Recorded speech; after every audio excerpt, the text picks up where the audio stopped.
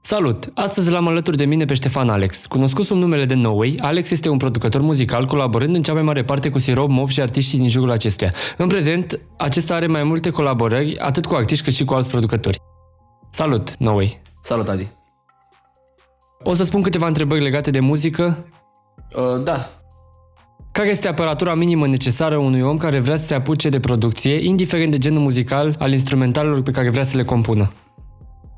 Bă, uite, gen, n-ai nevoie de foarte multe chestii sau chestii expensive. Eu am început să fac beat-uri, de exemplu, pe niște căști și niște boxe de la Auchan pe care am dat, să zic, maxim 50 de lei. Ideea e doar să ai, gen, voință să faci și să te chinui, într-un fel. Ok. Care este modalitatea prin care producătorii sunt plătiți de artiștii cu care colaborează? Bă, nu știu, aici cred că diferă sau sunt mai multe de-astea variante. Eu pe care o folosesc sau cum procedez eu, de exemplu, mă contactează artistul pe social media, pe Instagram sau când mă contactează pe YouTube și mă întreabă prețul, îi zic care e prețul și facem deal. Îți cumpără fiecare material în parte, îl vinzi exclusiv sau mă gândesc? Asta e în funcție de prețuri. Da, că am mai văzut alți producători care lucrează cu royalties. Da. Ce părere ai de asta? Bă, nu știu ce să zic, sincer. Da, aici cred că depinde și de cât de cunoscut este artistul respectiv și câți bani produce fiecare piesă, nu? La royalties. Definește-mi royalties, te rog. Procent din suma totală pe care o produce o anumită piesă. Da, adică mi se pare și normal să fie chestia asta.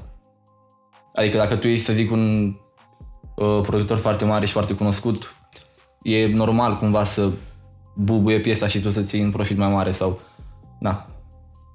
Și dacă folosești metoda pe care o folosești tu, mai intră în calcul royalties? Uite, din câte știu, dacă eu vând un beat exclusiv, atunci beat-ul ăla este doar al acelei persoane, știi? Eu nu mai am într-un fel niciun drept pe el. Și banii mi intră doar atunci când îl vând. Da. Care este producătorul care te motivează cel mai mult să continui treaba asta? Poate fi și din România și internațional. Bă, sincer, din România îmi place foarte mult Tantil.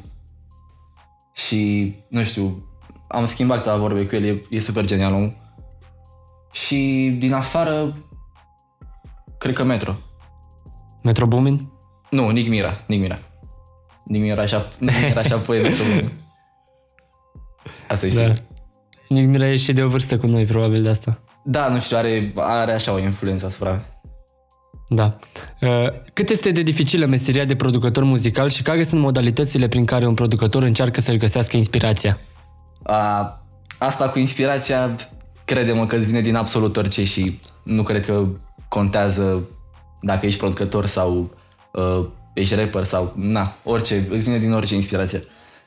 De exemplu, am făcut beat-uri doar din sunete random pe stradă de care le-am auzit și după am încercat să le memorez și, nu știu, le-am dezvoltat de acolo. Ce părere ai de producătorii care își găsesc inspirația în beat-urile altora și încearcă să reproducă anumite beat-uri cu amprenta lor, bineînțeles? Nu știu, nu mi se pare ceva rău în chestia asta, sincer. Adică, într-un fel, toți o facem, toți ne inspirăm din alții. Practic așa merg lucrurile. Ok. Urmează să spun câteva întrebări personale pe care le pun tuturor. Prima ar fi data și ora la care te-ai născut. S-a născut pe 8 mai 2001, cred că la 1.40. 13.45, 40 pe acolo. Mărimea de la pantof. 43. Spune-mi un artist preferat, ori din România, ori internațional, ori și cum consideri? Juice WRLD. Foarte, foarte precis. Da. Și rapid. Mersi Noway pentru timpul acordat. Mersi și Adi pentru invitație, să zic așa. Mulțumesc pentru ascultare, salut!